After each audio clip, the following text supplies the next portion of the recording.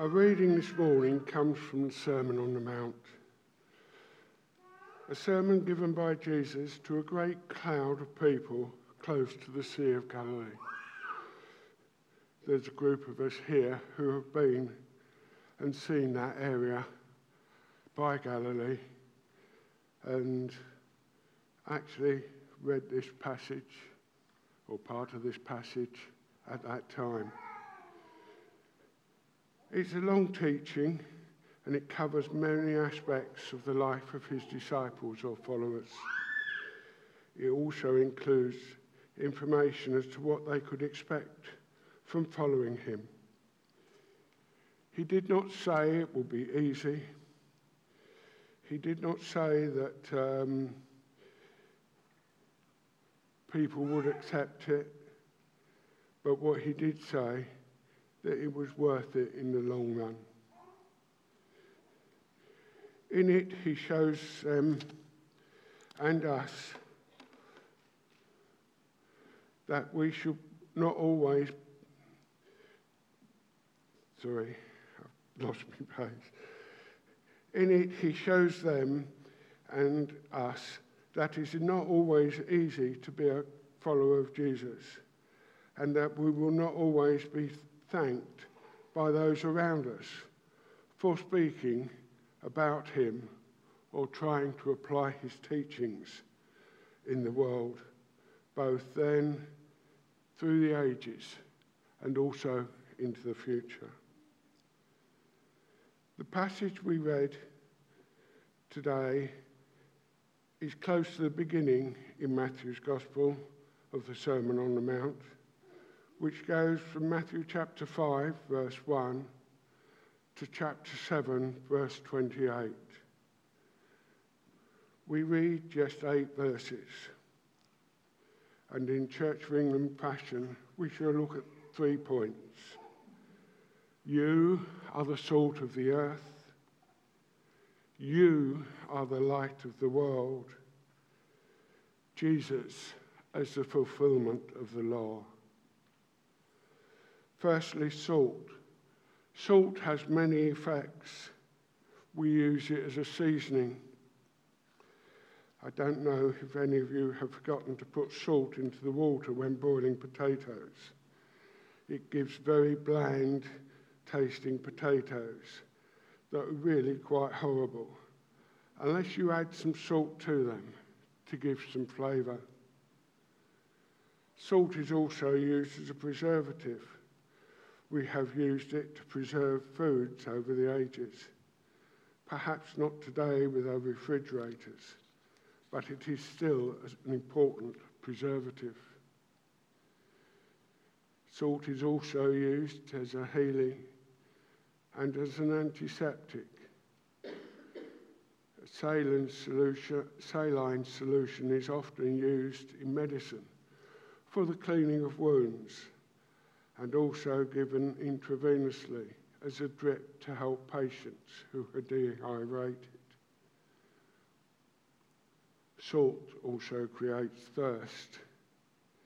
If you have something that is very salty, you become thirsty and have to drink water to reduce its effect.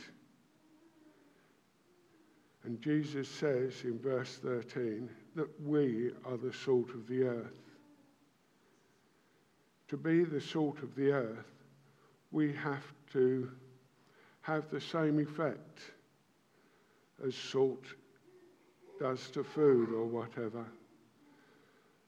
We have to have an effect on our society and the people around us, just as I've described above. We, as Christians, must have the effect to flavour our society and making God's laws known so that they are always taken into account in the way we deal with issues of today. We need to preserve God's laws within our society so that we are anchored in righteousness.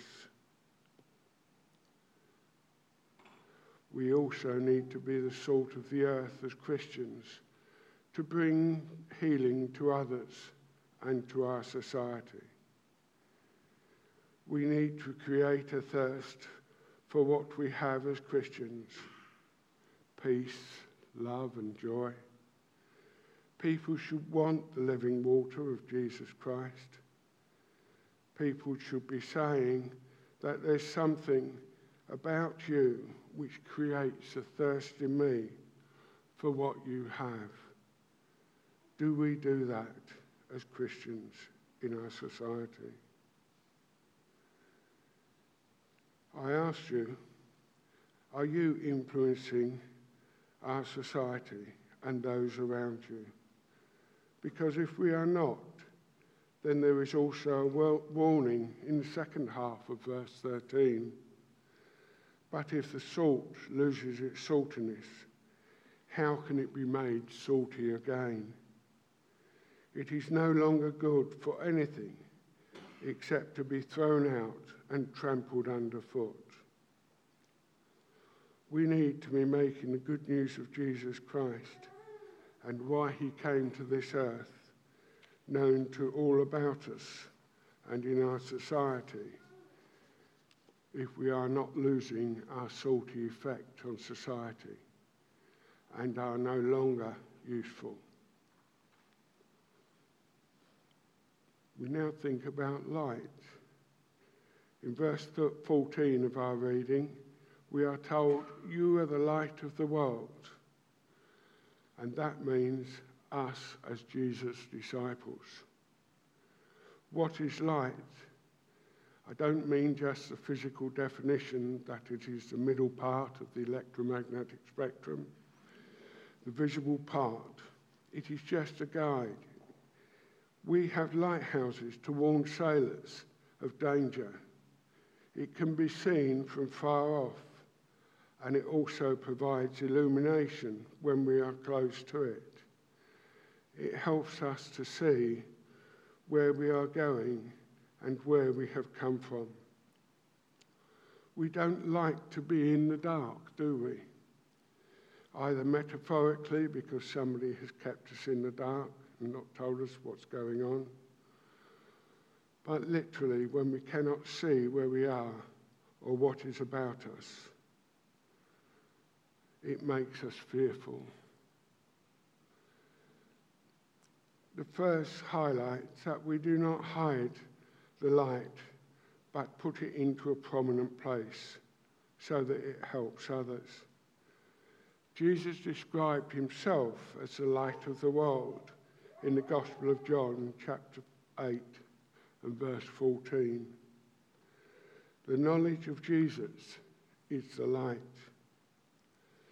Therefore, as Christians, we need to shine into the world and show that light. It is our character that shows the light of Jesus as Christians. We may do good works, but it is the reason why we do such works that is important. Our work should glorify the Father and not ourselves. As one commentary I read put it, whenever Jesus did a miracle, people did not ask him to pose for a picture or a selfie or to embark on a speaking tour. They simply glorified the Father. That's what we need to do. If each one of us, our lights shine for God, then the more of us who shine that light, the more light is given. Let me illustrate this. Please, can we have the lights off?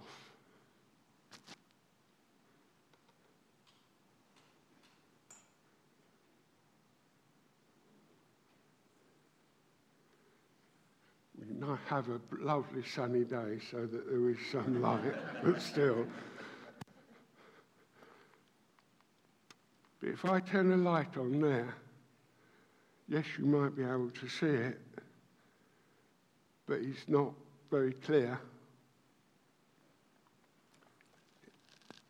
If I lift it up and put it on there, it shows a bit clearer. If I lift it up, it shows even more. But that is one light. If we can now turn the lights on slowly, we will add more and more light.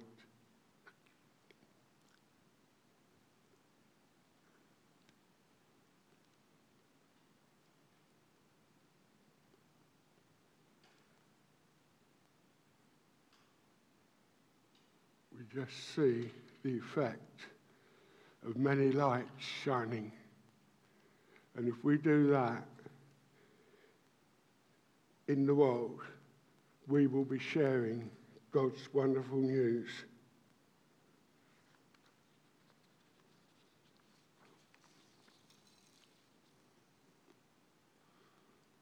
If we apply this to our society, the more that who shine the light of God in the world, the more people will be able to see God and see what they are missing.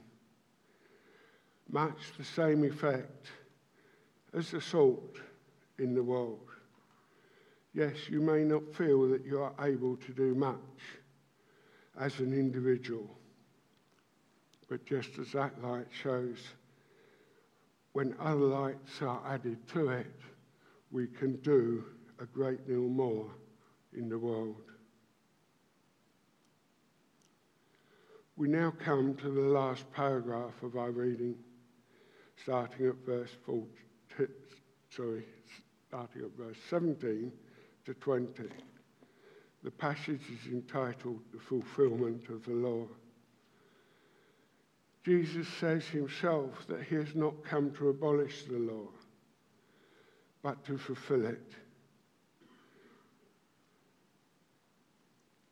He talks about there being no change to the law, not even the minutest change, until the end of the world. He also says in our translation that unless our righteousness is greater than the Pharisees, then we will not enter the kingdom of God.